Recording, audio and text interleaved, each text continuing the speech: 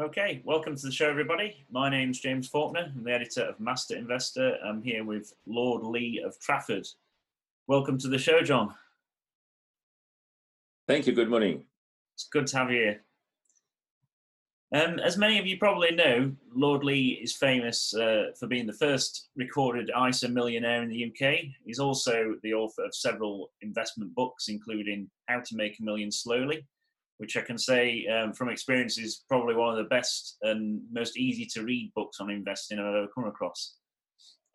So, John, you've seen quite a few bear markets in your time. How does the bear market of 2020 compare with the ones that have come before it? Well, I mean, every bear market has its own features. But the one thing that you do learn in a long investment life is that events can come along from left field, which can totally knock the market. I mean, I remember, for example, in going back to the 1970s, when I was investing, the market fell, and this was the time of the secondary banking crash, and prices fell. Blue chips, so-called blue chips, yielding about 20% then, and no one bought. And so when you've been through that sort of period, as I did fairly early on in my investment life, you realize that events like that can happen. And the one thing that it taught me right at the start was never to invest on borrowed money, because the stock market can fall, and you really don't need a bank or similar pressing you to repay. And of course, the pandemic that's hit us very recently, it was a totally unexpected event. But if one was invested in fundamentally strong stocks, decent companies, genuine businesses that were geared and on realistic ratios, and at that stage were paying dividends, and no doubt we'll talk about dividends separately, provided you're patient and you can take the long view, then broad brush, you stay put. And this is what I've done. And I've topped up certain holdings, move one or two others as well. Excuse me. But fundamentally, my approach hasn't changed, and I'm very much a long-term investor. And stay put. I don't believe that one should take extreme investment positions, like think it's time to cash in and sell everything, or rid of the converse. And obviously, you're quite well known for taking an interest in many smaller companies, and a lot of the smaller companies have been hit quite hard by COVID-19. I just wonder what your assessment is of the state of the small cap market at the moment, and what the particular implications of COVID-19 have been for the small cap market in relation to the blue chip stocks and that kind of thing. Well, I have to say that I've always favoured small cap stocks for a whole host of reasons. And actually, the ones that I'm in, companies like, if I can mention some names, companies like Concurrent Technologies, Lock and Store, Anpario, Treat, it's brilliant. They've held up pretty well, and not only paid dividends, but actually increased their dividends. So, my core small cap holdings have actually held up pretty well.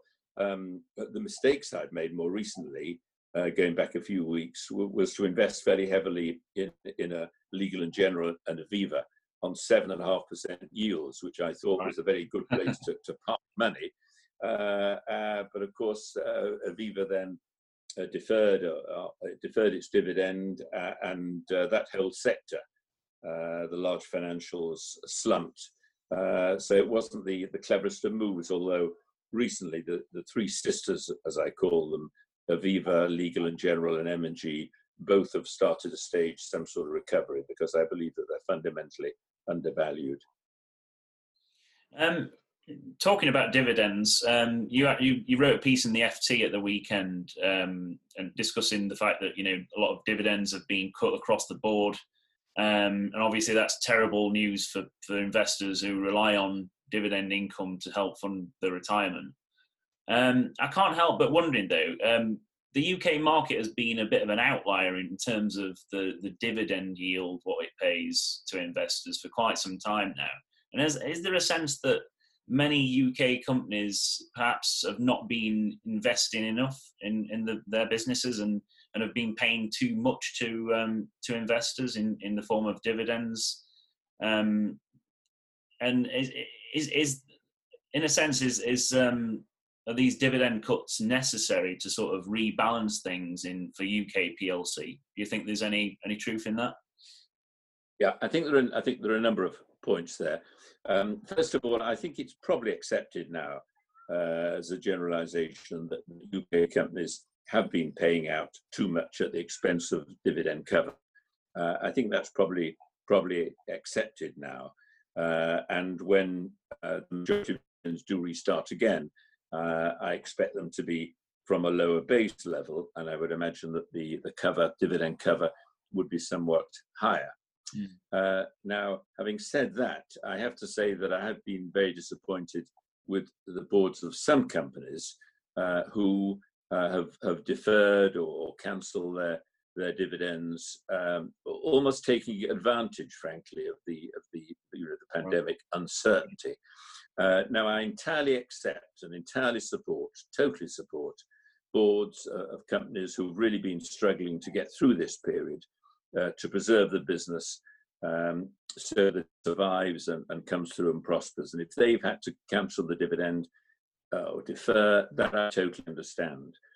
But I do feel that a number of companies, and I criticised Nichols, the Vimto soft drinks manufacturer, in the press, other companies that could easily have paid their dividend have decided to take advantage of the situation to some extent and almost gain a dividend holiday. And as you rightly say, there are many retired investors who are reliant on that dividend income. There are many charities that are reliant on that dividend income. Many elderly investors, for example, rely on dividend income to help pay their care home fees. So it's not clever to cut dividends where companies can actually maintain. And I think the pity is that one or two of those who deferred totally for the time being didn't actually maybe pay half now or at the appropriate time. And then maybe later on in the year, when the economic situation is a little clearer, maybe you would have paid that second half. Yeah. But if you take Shell, for example, which has had an impeccable dividend record over 30 years, yes, one accepts that the price of oil is very low, that there's economic uncertainty. They've got considerable exploration costs ahead of them as they try to move the business away into more green source of energy and similar. So a dividend cut was not totally surprising, but query, did they need to actually reduce the dividend by 2/3?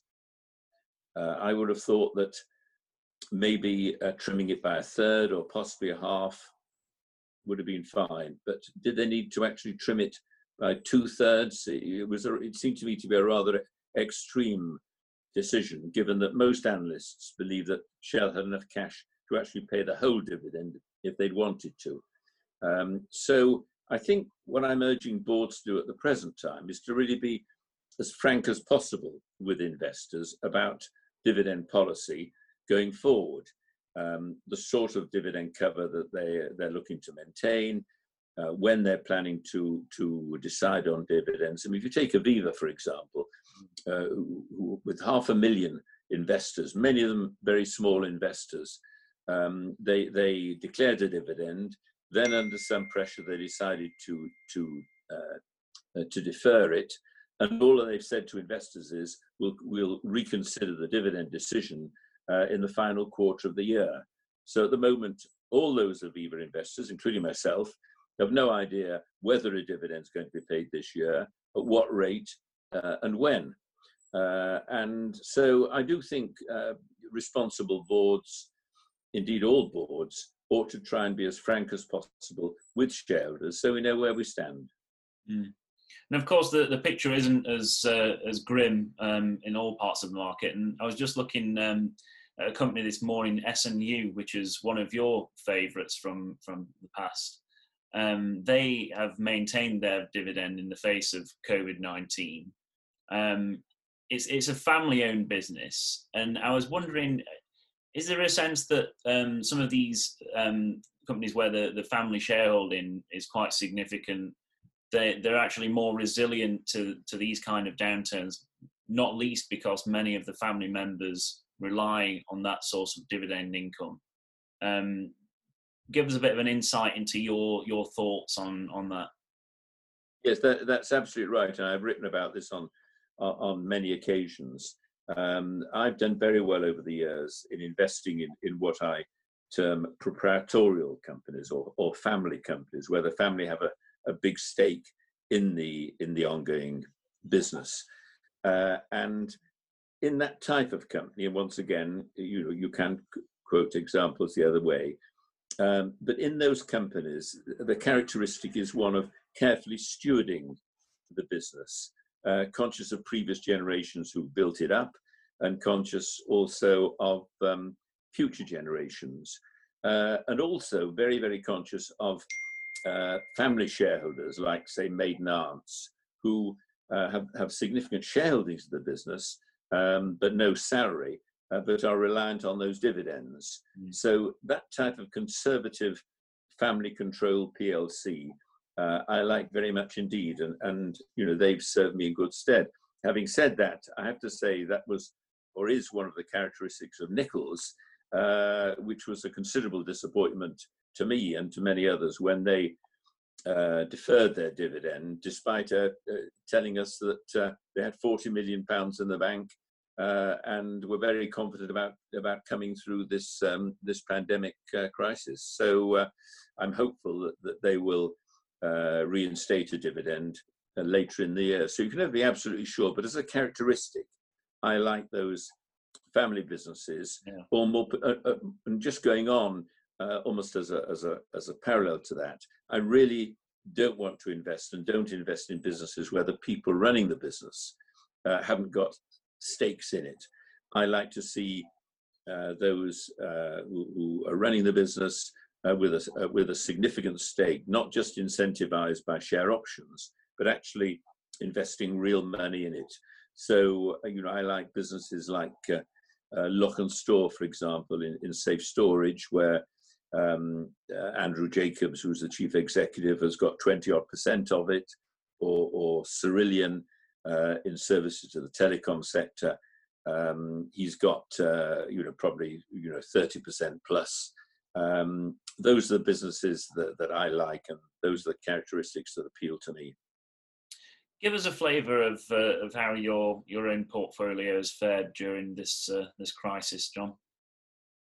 Well, I took a big hit at the start of it because, as I indicated, I invested quite a lot of the surplus cash that I had and built up from two takeovers last year, Charles Taylor and Tarsus, in the Avivas of this world. And then was badly let down when it deferred its dividend and the share price plummeted. So I took a hit there, and indeed a double whammy, because Air Partner, the air charter broker, which is also one of my favourites and larger holdings, also hit turbulence because I think it was regarded by some investors as an airline stock, which is not.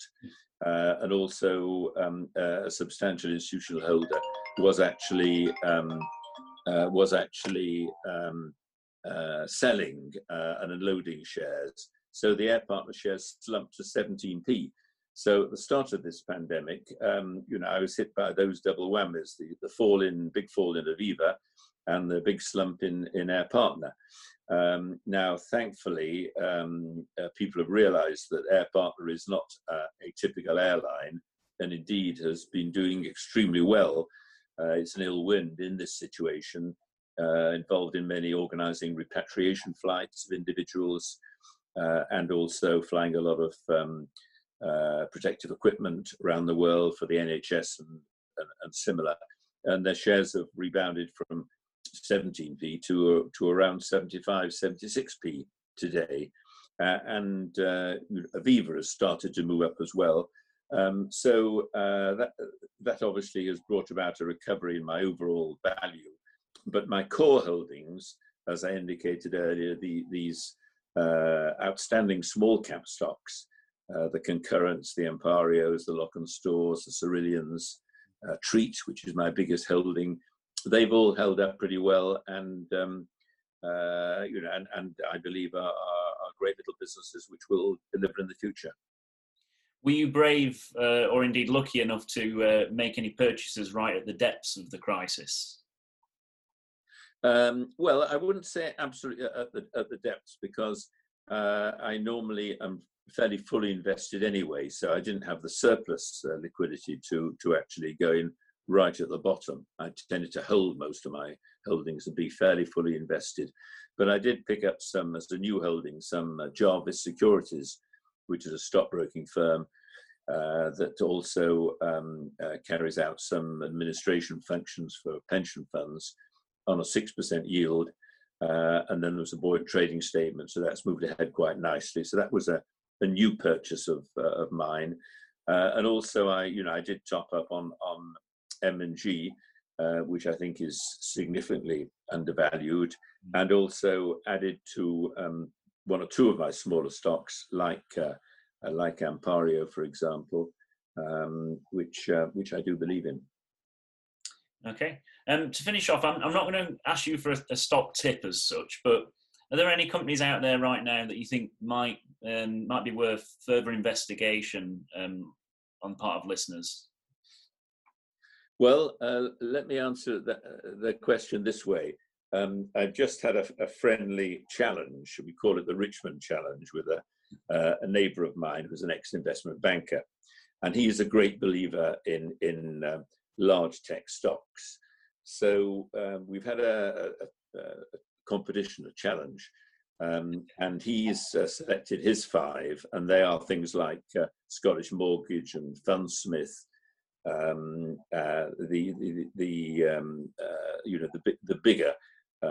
bigger cap stocks with a fair number of technology holdings within, and I've set against his 5 my small cap favorites, which are, and to repeat again, Ampario, Concurrent Technologies, Cerillion, Lockenstore, and Treat, and we draw the line in 3 years for 1 case of wine for the winner, and in 5 years 2 cases of wine. So we'll see how those go. I don't know what's going to happen, but all I know is that those 5 are my favorites at the moment, which I believe will perform and deliver. But we all make mistakes. We all get things wrong. No one has a perfect system, but I've been investing now for probably 60 years. So hopefully one's learned something. And of course, the key is to be patient. Not enough people are patient. They chop and change, and to avoid the losses. That is terribly important. So, I don't get involved in speculative stocks. I don't get involved in exploration stocks or biotech stocks or startups. A lot of money can be made in those areas, but they're for the specialists.